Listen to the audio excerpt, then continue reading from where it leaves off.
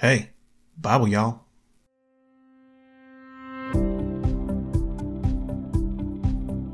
Hey everybody, welcome back to the Bible Y'all podcast for Friday, December 15th. Happy National Wear Your Pearls Day, which you'd think would be mostly for women. But the point of this holiday is to remind us that out of the many trials and tragedies that come in life, beauty is often created, because that's how pearls are created.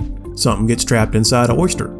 Sometimes it's a piece of sand, but the irritant most often is a parasitic organism that's burrowed its way into the oyster's soft tissues and organs. Ew. And to deal with that irritant, the oyster secretes this kind of mucus stuff over it, what they call mother of pearl. After a while, a couple 3 years, and many layers of mucus, the parasite becomes a shiny white pearl, and each pearl has a piece of debris or parasitic creature at the center of it. And that's similar to the process that occurs inside our own noses. Yes, boys and girls, a pearl is really just an oyster booger. But fellas, if you give your wife a string of them, don't call them that, especially not in front of other people. It won't go well, trust me. But the sentiment behind the holiday itself is legit. The idea that every cloud has a silver lining may not be 100% true, but it's probably 70% true, even if most of the time we never see it. Because sometimes the silver lining is what didn't happen. Like, let's say you're getting ready for work and you break a shoelace or spill coffee on yourself or whatever. You gotta stop and change clothes. Then on your way, you pass an accident. Maybe that would have been you, maybe not. But the coffee certainly made sure it wasn't. Here's a better example. Fellas, close your eyes and think about your wife. You got it? Now think about all them psycho chicks you dated before you met your wife, and how mad you got when they dumped you. Feel stupid yet? No? Think harder, and play the song This by Darius Rucker. Our reading for today is Micah 1:1 through 4:13, Revelation 6 1 through 17, Psalm 134 1 through 3, and Proverbs 30 1 through 4. So if y'all are ready, like Rucker says, thank God for all I missed, 'cause it led me here to this. But before we get to the reading, let's me and the squad do a review of yesterday's study. Okay, so yesterday on the 14th, in the Old Testament, we read Jonah 1:1 through 4:11. We read the whole book. And this is one of my favorite books in the Bible. And Jonah's got to be one of the most annoying people in the Bible, and he would absolutely be my friend. Jonah is mentioned also in 2 Kings 14. It says in verse 23, in the 15th year of Amaziah the son of Joash, king of Judah, Jeroboam the son of Joash, king of Israel, began to reign in Samaria, and reigned 41 years. He restored the coast of Israel from the entering of Hamath unto the sea of the plain, according to the word of the Lord God of Israel, which he spake by the hands of his servant Jonah, the son of Amittai, the prophet which was of Gath-hepher. In Joshua, a copying error resulted in it being called Gittah-hepher, but it's the same place. And it's way up in the northern part of Israel past Nazareth. And Amaziah was a king of the southern kingdom of Judah from about 796 to 767 BC. So like 780, 770-ish BC was when Jonah was doing his thing.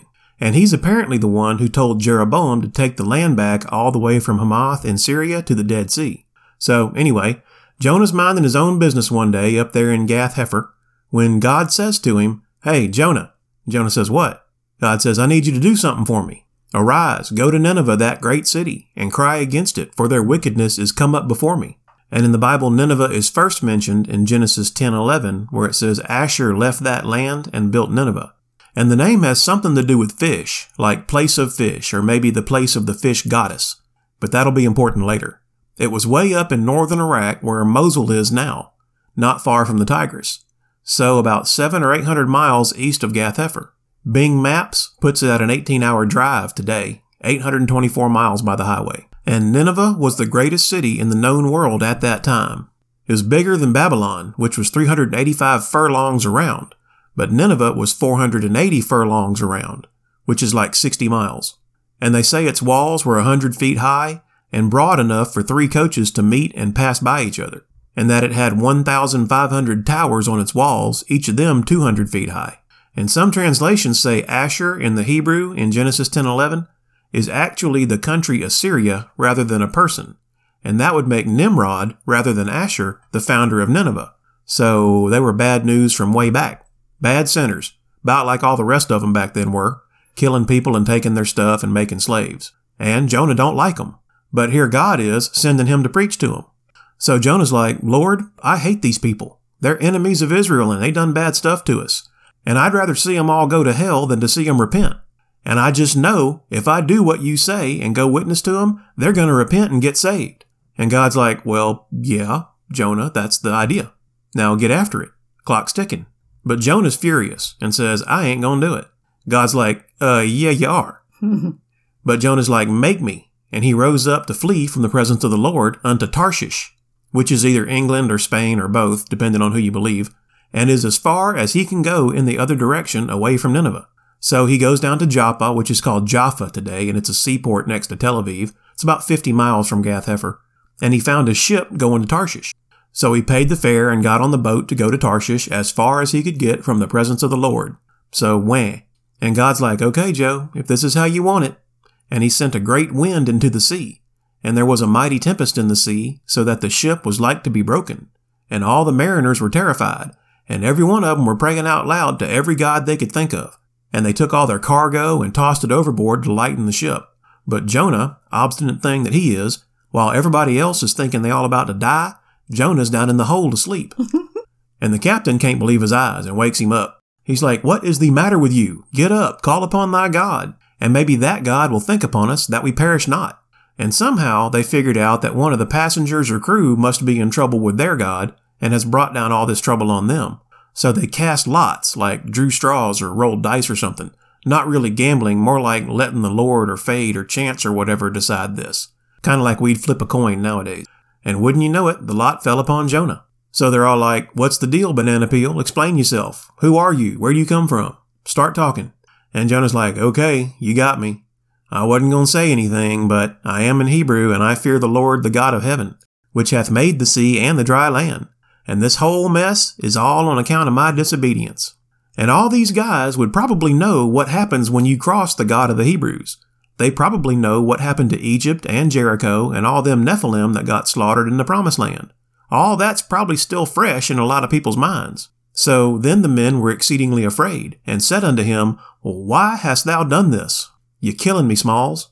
For the men knew that he fled from the presence of the Lord because he had told them. So they're like, now what? So Jonah says, well, here's what you do. And he said to them, Take me up, and cast me forth into the sea. So shall the sea be calm unto you. For I know that for my sake this great tempest is upon you. Nevertheless, they weren't ready to murder him just yet. So the men rowed hard to bring it to the land, but they could not, for the sea wrought and was tempestuous against them. So they all prayed to the Lord, and Lord is in all caps in the King James, which means the word translated was YHWH. It was the Yahweh. So all the pagans are praying to God the Father. And they're like, listen, Lord, we got one of your boys on board, and we're about to throw him over. We don't wanna, but we don't know what else to do. We beseech thee, let us not perish for this man's life, and lay not upon us innocent blood. For thou, O Lord, hast done as it pleased thee. Just leave us out of it. And they did. They tossed him over. And the storm ended. And they were impressed. Mm-hmm. And they sacrificed something. Hopefully they had a lamb on board. Maybe some chickens. And they worshiped Yahweh. So, dig this irony. Just by trying hard as he could not to, Jonah scores a full boatload of converts, who in turn throw him overboard for it, which, as it happens, was the right thing to do. You can't make this stuff up. Anyway, the Lord had prepared a plan B, and long about the time Jonah's trying to do the math on how long it'll take to swim home, here comes what the Bible calls a great fish to swallow up Jonah. And Jonah was in the belly of the fish 3 days and 3 nights, kind of like Jesus was in the grave 3 days and 3 nights, which makes him a type. So did Jonah die in the belly of the fish and get resurrected? Or was there enough air in there to survive? Don't know. But if you got a problem with a God that can do miracles, maybe this ain't the religion for you. Anyway, chapter 2. Jonah's a little freaked out by this turn of events, and he prayed unto the Lord his God out of the fish's belly, for all of chapter 2 actually, this really ornate and poetic prayer. Basically saying, I'm very sorry, sir. If you'll get me out of these fish guts, I promise I will sacrifice unto thee with the voice of thanksgiving. Ooh. And I will pay that I have vowed. I'll do anything you say. And God's like, yeah, that's what I thought. And the Lord spake unto the fish, and it vomited out Jonah upon the dry land. Nobody knows where, And a lot of people have the idea that he spat him out right on the shores of Nineveh. And I had that idea too. I had this picture in my head of a bunch of Ninevites just hanging out on the beach when this ginormous fish beaches itself and vomits out some dude. And he gets up, skin all puckered and hair bleached white from the stomach acid and stinking like a dumpster at a seafood restaurant. Seaweed hanging off of him, all wide-eyed and freaked out look on his face. And he staggers up to the first person he can find and grabs them and yells, "Repent!" And they do. And that's the way I like to picture it, but it didn't happen. Not unless fish can walk or fly. Because Nineveh's a long way inland from the Mediterranean. And the Greeks have a myth about Hercules spending 3 days in the belly of a dog sent by Neptune, and another myth that says Arion, who, after he was cast into the sea, was carried by a dolphin to the port of Corinth. So since these were obviously stolen from the Jews, maybe that's where Jonah landed. Corinth isn't on the Mediterranean, it's off the Ionian on the Gulf of Corinth, but I don't know where all the boat went, I wasn't there. But anyway, God's like, you ready to listen now? Okay, arise, go to Nineveh, that great city, and tell them what I told you to tell them. And Jonah's in no mood to argue, and probably what happened is, he takes a boat back to the coast of Syria or Turkey, and books passage overland on like a camel train or something like that. And obviously he tells this fish story to anybody within shouting distance the whole way. And his story probably beats him to Nineveh. They probably heard of him there when he shows up. So he gets there, and verse 3 says, "Now Nineveh was an exceeding great city of 3 days' journey." That doesn't mean it was 3 days away. It means it was a 3-day walk around it. It was about 60 miles around, so figure 20 miles a day. And verse 4 says, "Jonah began to enter into the city a day's journey, and he cried and said, Yet 40 days, and Nineveh shall be overthrown." So if the city was 60 miles around, the diameter was about 20 miles, which we just established was a day's journey. But some commentaries say the city was sort of oblong-shaped, longer one way than the other, so it's possible it took more than a day to walk across it, and he walked to the middle. What I think is Jonah walked from one side to the other, crying aloud to anybody who could hear him, 40 days and y'all gonna get it. And if his fish story got there before he did, this was probably very intimidating. I mean, it must have been, because the whole city repented, from the king on down, and proclaimed a fast, and put on sackcloth, from the greatest of them even to the least of them. For word came unto the king of Nineveh, and he arose from his throne, and he laid his robe from him, and covered him with sackcloth, and sat in ashes. And during the fast, they didn't even let the animals have any food or water. And God saw their works, that they turned from their evil way, and he called off the judgment. And this made Jonah very happy, and he threw a party, and lived happily ever after. No, it did not. Chapter 4, verse 1 says, "It displeased Jonah exceedingly, and he was very angry. And he prayed to God and said basically, I knew this was going to happen. Didn't I say this was going to happen?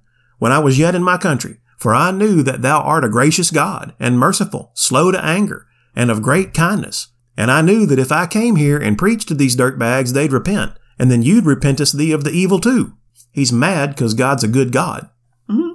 And God answered him and said, "Jonah, are you sure you want to be talking to me like that?" And I personally think God is amused with this little runt, dogging him out like he's something. But Jonah stomps off out of town and found him a spot on the east side of the city to watch the upcoming destruction of Nineveh, on the outside chance that their repenting don't take. It's wishful thinking, but that's what he did. So God's like, let me see if I can explain this to Jonah one more time. And the Lord God prepared a gourd, and some translations say vine, some say leafy plant, but he made it to come up over Jonah, that it might be a shadow over his head to deliver him from his grief. So God fixed him up a shady spot to sit and mope and pout. So Jonah was exceeding glad of the gourd. But God prepared a worm when the morning rose the next day, and smote the gourd, that it withered. And when the sun came up, God prepared a vehement east wind out of the desert, and the sun beat upon the head of Jonah, that he fainted, and wished himself to die, and said, "It is better for me to die than to live." I mean, I work outside in Florida. I get it. Oh. And God says to Jonah, "So you're sure you got the proper attitude about all this, right?" And Jonah's like, "Yes, it's perfectly appropriate for me to be a mopey little whiny baby and to get so mad I could die." And God's like, "So you seriously had pity on some plant, for the which thou hast not labored, neither madest it grow, which came up in a night and perished in a night.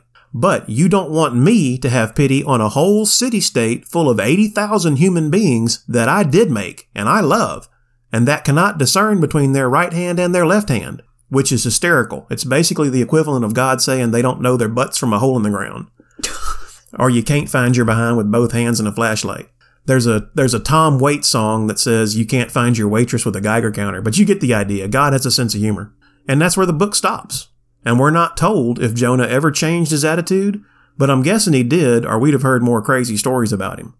Or maybe he got his wish and just died right there in the desert. But the epilogue is that Nineveh was fine. They survived a couple hundred more years before they finally abandoned the city because basically a bunch of kings and empires fought over it and trashed it. They that observe lying vanities forsake their own mercy or faithfulness, as it is in the New American Standard Version. This was in Jonah's prayer for deliverance. Something to think about. They that observe lying vanities forsake their own faithfulness, their own mercy. Anyway, here's a guy that really knows God. Knows his voice, knows him, knows what he does. They have a genuine relationship. Jonah was so sure of his relationship with God that it looks like he stayed in the fish for 3 days and 3 nights before he prayed. I guess when he realized he wasn't gonna die, he prayed, and then God got him out. So now go do it. And I see Jonah walking through the city like a spanked child doing the minimum of what he doesn't want to do at all. I think he walked right in the middle of that city, cried out one time, turned around, and found his spot to wait 40 days. He was walking among people he wants dead. And then he waits 40 days to see them destroyed. I mean, that's a lot of hate in a man of God. And yet God loves and reasons with him. And in the New Testament, we read Revelation 5, 1 through 14. And that starts out, "And I saw in the right hand of him that sat on the throne a book written within and on the backside, sealed with 7 seals. So it's the 7-sealed scroll. Missler calls it the ultimate escrow closing. Scrolls were called books prior to the 2nd century, and a book with pages was called a codex. A sealed book with conditions on the outside and sealed suggests a title deed, and Roman law required that a will be sealed with 7 seals. So Ooh. Take that how you want. Ooh. And then it says, "And I saw a strong angel proclaiming with a loud voice, Who is worthy to open the book and loose the seals? And no man in heaven nor in earth, neither under the earth, was able to open the book. And I wept much, because no man was found worthy." So they're looking for a man to do it, a kinsman of Adam, somebody who's able to qualify as what they call a goel, which is a kinsman redeemer like in the book of Ruth. But nobody was qualified to open this legal document. Why? I guess because you have to be sinless to redeem the whole human race out of bondage to sin. I guess you can't get somebody out of what you're in too. But the kinsman redeemer, the goel, had to be a kinsman, had to be able, had to be willing, and had to assume all the obligations of the beneficiary. And he was also the avenger of blood. So stand by for that. In verse 5, "And one of the elders saith unto me, Weep not, behold, the Lion of the tribe of Judah, the root of David, hath prevailed to open the book, and to loose the seals.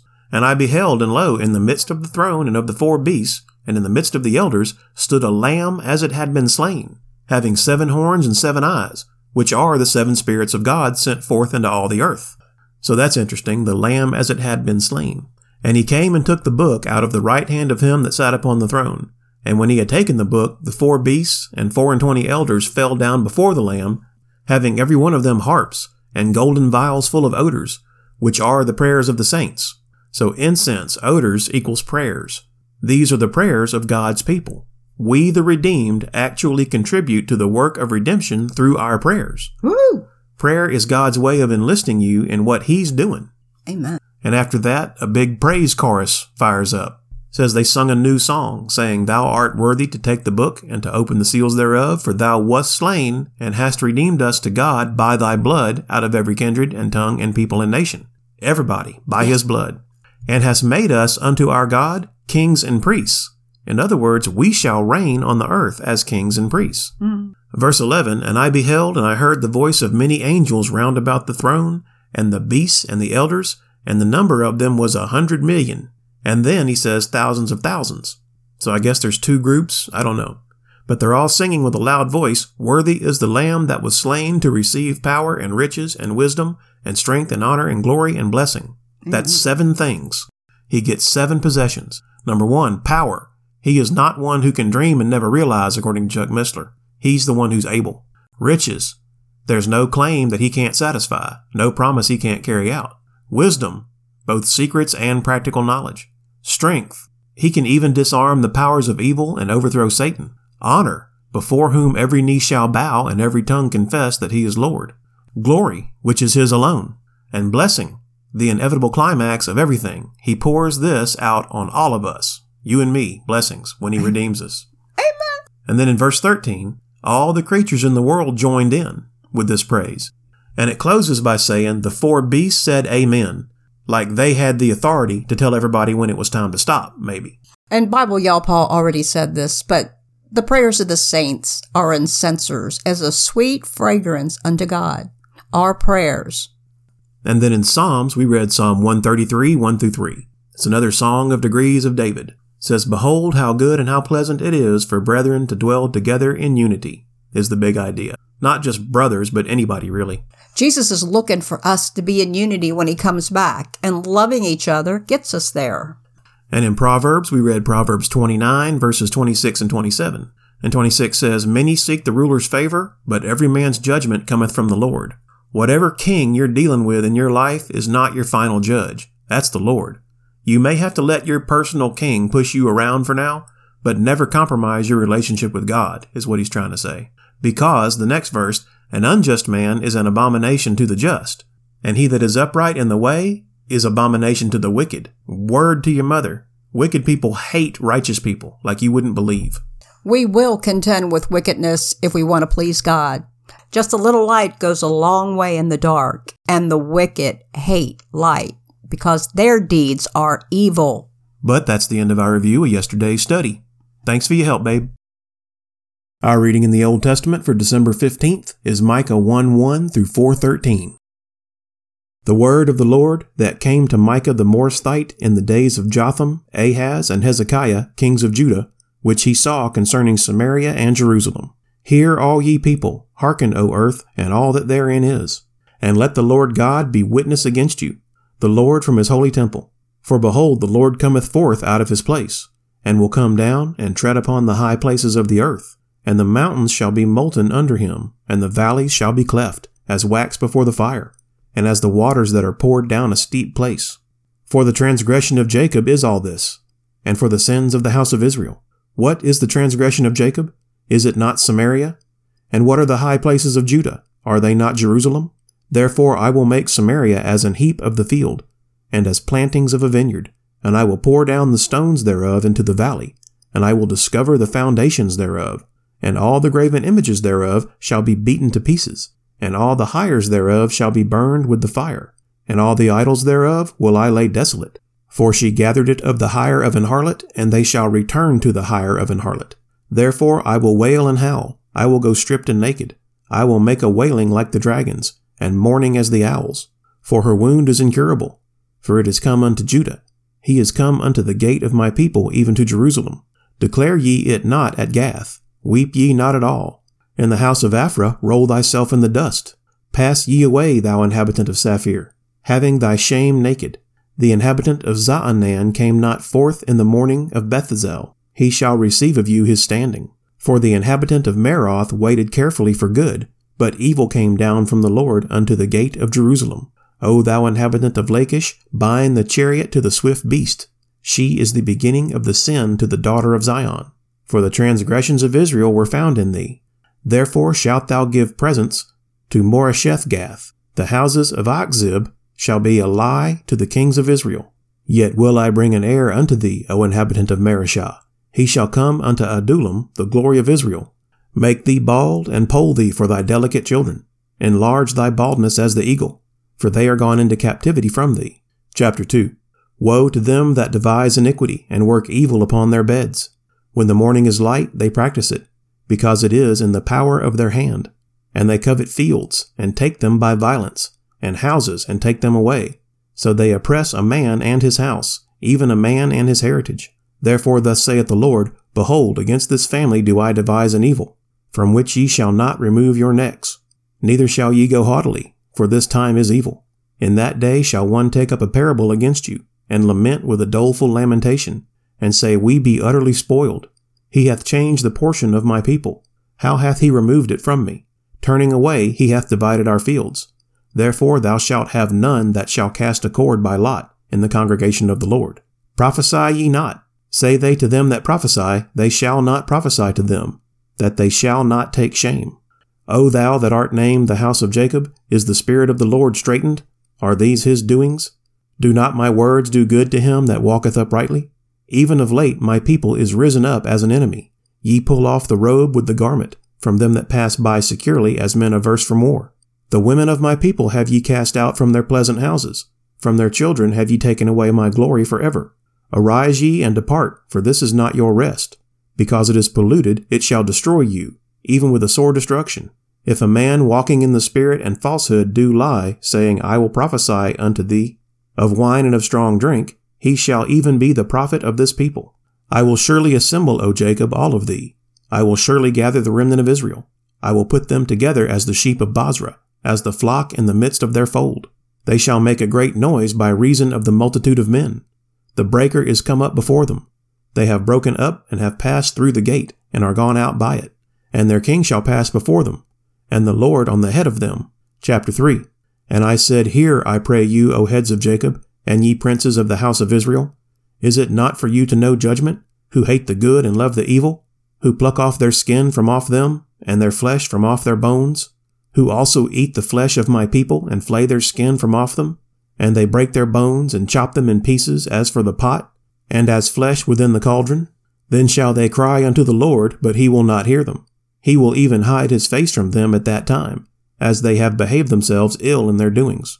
Thus saith the Lord concerning the prophets that make my people err, that bite with their teeth, and cry peace, and he that putteth not into their mouths, they even prepare war against them. Therefore night shall be unto you, that ye shall not have a vision, and it shall be dark unto you, that ye shall not divine. And the sun shall go down over the prophets, and the day shall be dark over them. Then shall the seers be ashamed, and the diviners confounded.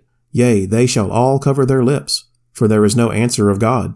But truly I am full of power by the Spirit of the Lord, and of judgment, and of might, to declare unto Jacob his transgression, and to Israel his sin. Hear this, I pray you, ye heads of the house of Jacob, and princes of the house of Israel, that abhor judgment and pervert all equity. They build up Zion with blood, and Jerusalem with iniquity. The heads thereof judge for reward, and the priests thereof teach for hire, and the prophets thereof divine for money. Yet will they lean upon the Lord, and say, Is not the Lord among us? None evil can come upon us. Therefore shall Zion for your sake be plowed as a field, and Jerusalem shall become heaps, and the mountain of the house as the high places of the forest. Chapter 4. But in the last days it shall come to pass that the mountain of the house of the Lord shall be established in the top of the mountains, and it shall be exalted above the hills, and people shall flow unto it. And many nations shall come, and say, Come and let us go up to the mountain of the Lord, and to the house of the God of Jacob, and he will teach us of his ways, and we will walk in his paths. For the law shall go forth of Zion, and the word of the Lord from Jerusalem. And he shall judge among many people, and rebuke strong nations afar off. And they shall beat their swords into plowshares, and their spears into pruning hooks. Nation shall not lift up a sword against nation, neither shall they learn war any more. But they shall sit every man under his vine and under his fig tree, and none shall make them afraid. For the mouth of the Lord of hosts hath spoken it. For all people will walk every one in the name of his God, and we will walk in the name of the Lord our God for ever and ever. In that day, saith the Lord, will I assemble her that halteth, and I will gather her that is driven out, and her that I have afflicted. And I will make her that halted a remnant, and her that was cast far off a strong nation. And the Lord shall reign over them in Mount Zion, from henceforth even forever. And thou, O tower of the flock, the stronghold of the daughter of Zion, unto thee shall it come, even the first dominion. The kingdom shall come to the daughter of Jerusalem. Now why dost thou cry out aloud? Is there no king in thee? Is thy counselor perished? For pangs have taken thee as a woman in travail. Be in pain and labor to bring forth, O daughter of Zion, like a woman in travail. For now shalt thou go forth out of the city, and thou shalt dwell in the field, and thou shalt go even to Babylon. There shalt thou be delivered. There the Lord shall redeem thee from the hand of thine enemies. Now also many nations are gathered against thee, that say, Let her be defiled, and let our eye look upon Zion. But they know not the thoughts of the Lord, neither understand they his counsel. For he shall gather them as the sheaves unto the floor. Arise and thresh, O daughter of Zion, for I will make thine horn iron, and I will make thy hoofs brass. and thou shalt beat in pieces many people, and I will consecrate their grain unto the Lord, and their substance unto the Lord of the whole earth. And our reading in the New Testament for December 15th is Revelation 6, 1 through 17. And I saw when the Lamb opened one of the seals, and I heard, as it were the noise of thunder, one of the 4 beasts saying, Come and see. And I saw, and behold, a white horse, and he that sat on him had a bow, and a crown was given unto him, and he went forth conquering and to conquer. And when he had opened the second seal, I heard the second beast say, Come and see. And there went out another horse that was red, and power was given to him that sat thereon to take peace from the earth, and that they should kill one another. And there was given unto him a great sword. And when he had opened the third seal, I heard the third beast say, Come and see. And I beheld, and lo, a black horse. And he that sat on him had a pair of balances in his hand. And I heard a voice in the midst of the 4 beasts say, A measure of wheat for a penny, and 3 measures of barley for a penny. And see thou hurt not the oil and the wine. And when he had opened the 4th seal, I heard the voice of the 4th beast say, Come and see. And I looked, and behold a pale horse. And his name that sat on him was Death, and hell followed with him. And power was given unto them over the 4th part of the earth, to kill with sword, and with hunger, and with death, and with the beasts of the earth. And when he had opened the 5th seal, I saw under the altar the souls of them that were slain for the word of God, and for the testimony which they held. And they cried with a loud voice, saying, How long, O Lord, holy and true, dost thou not judge and avenge our blood on them that dwell on the earth? And white robes were given unto every one of them. And it was said unto them that they should rest yet for a little season, until their fellow servants also and their brethren, that should be killed as they were, should be fulfilled. And I beheld when he had opened the 6th seal, and lo, there was a great earthquake, and the sun became black as sackcloth of hair, and the moon became as blood, and the stars of heaven fell unto the earth, even as a fig tree casteth her untimely figs, when she is shaken of a mighty wind. And the heaven departed as a scroll when it is rolled together, and every mountain and every island were moved out of their places. And the kings of the earth, and the great men, and the rich men, and the chief captains, and the mighty men, and every bondman, and every free man, hid themselves in the dens, and in the rocks of the mountains, and said to the mountains and rocks, Fall on us, and hide us from the face of him that sitteth on the throne, and from the wrath of the Lamb. For the great day of his wrath is come, and who shall be able to stand? Our reading in Psalms for December 15th is Psalm 134, 1 through 3. A Song of Degrees. Behold, bless ye the Lord, all ye servants of the Lord, which by night stand in the house of the Lord. Lift up your hands in the sanctuary, and bless the Lord. The Lord that made heaven and earth, bless thee out of Zion. And our reading in Proverbs for December 15th is Proverbs 30, 1 through 4. The words of Agur, the son of Jakeh, even the prophecy. The man spake unto Ithiel, even unto Ithiel and Ukal. Surely I am more brutish than any man, and have not the understanding of a man. I neither learned wisdom, nor have the knowledge of the holy. Who hath ascended up into the heaven, or descended? Who hath gathered in the wind his fists? Who hath bound the waters in a garment? Who hath established all the ends of the earth? What is his name, and what is his son's name, if thou canst tell? And that'll do it for the 15th. Okay, y'all, let's do our 30-second meditation. Today's prayer is on Revelation 3:1, which says, And unto the angel of the church in Sardis write, These things saith he that hath the 7 spirits of God, and the 7 stars. I know thy works, that thou hast a name that thou livest and art dead. So hit the 30-second back button on your podcast player a few times and meditate with me for a little while on thinking we're something we're not, because prayer is the heavy artillery in the armor of God. So if you're ready, let's go. Father God, let us not be like the church at Sardis that took your name in vain. Strengthen our faith and make our works perfect before you. Help us to hold fast to the gospel we have heard. Let us not be caught unawares, for we know you come suddenly, like a thief in the night. If we have done this, if we have failed you, Lord, we hereby repent. Thank you for your promise that the overcomer will be clothed in white, and his name will be written in the book of life. In Jesus' name we pray, amen. Okay, that's all the Bible yawling I got for you tonight. Thank you, Father, for letting us study your word and for the gift of salvation through your Son, Jesus Christ. Please bless and keep everybody listening and let this podcast be a blessing to them somehow. Amen.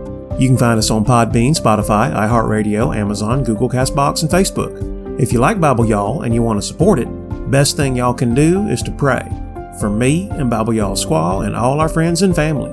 If you got any prayer requests, email them to BibleYallPodcast@gmail.com. Otherwise, just go on out and try to make the world a better place. And if you can't make things any better, just try not to make them any worse. Thanks everybody, and God bless y'all.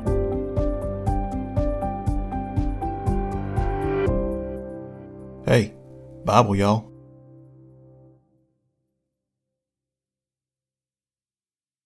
And the Lord spake unto the fish, and it vomited out Joah upon the dry land. Okay, I'm reading. And the Lord spake unto the fish, and it vomited out Jodah. That's Yoda's brother. That's what I was thinking. Okay.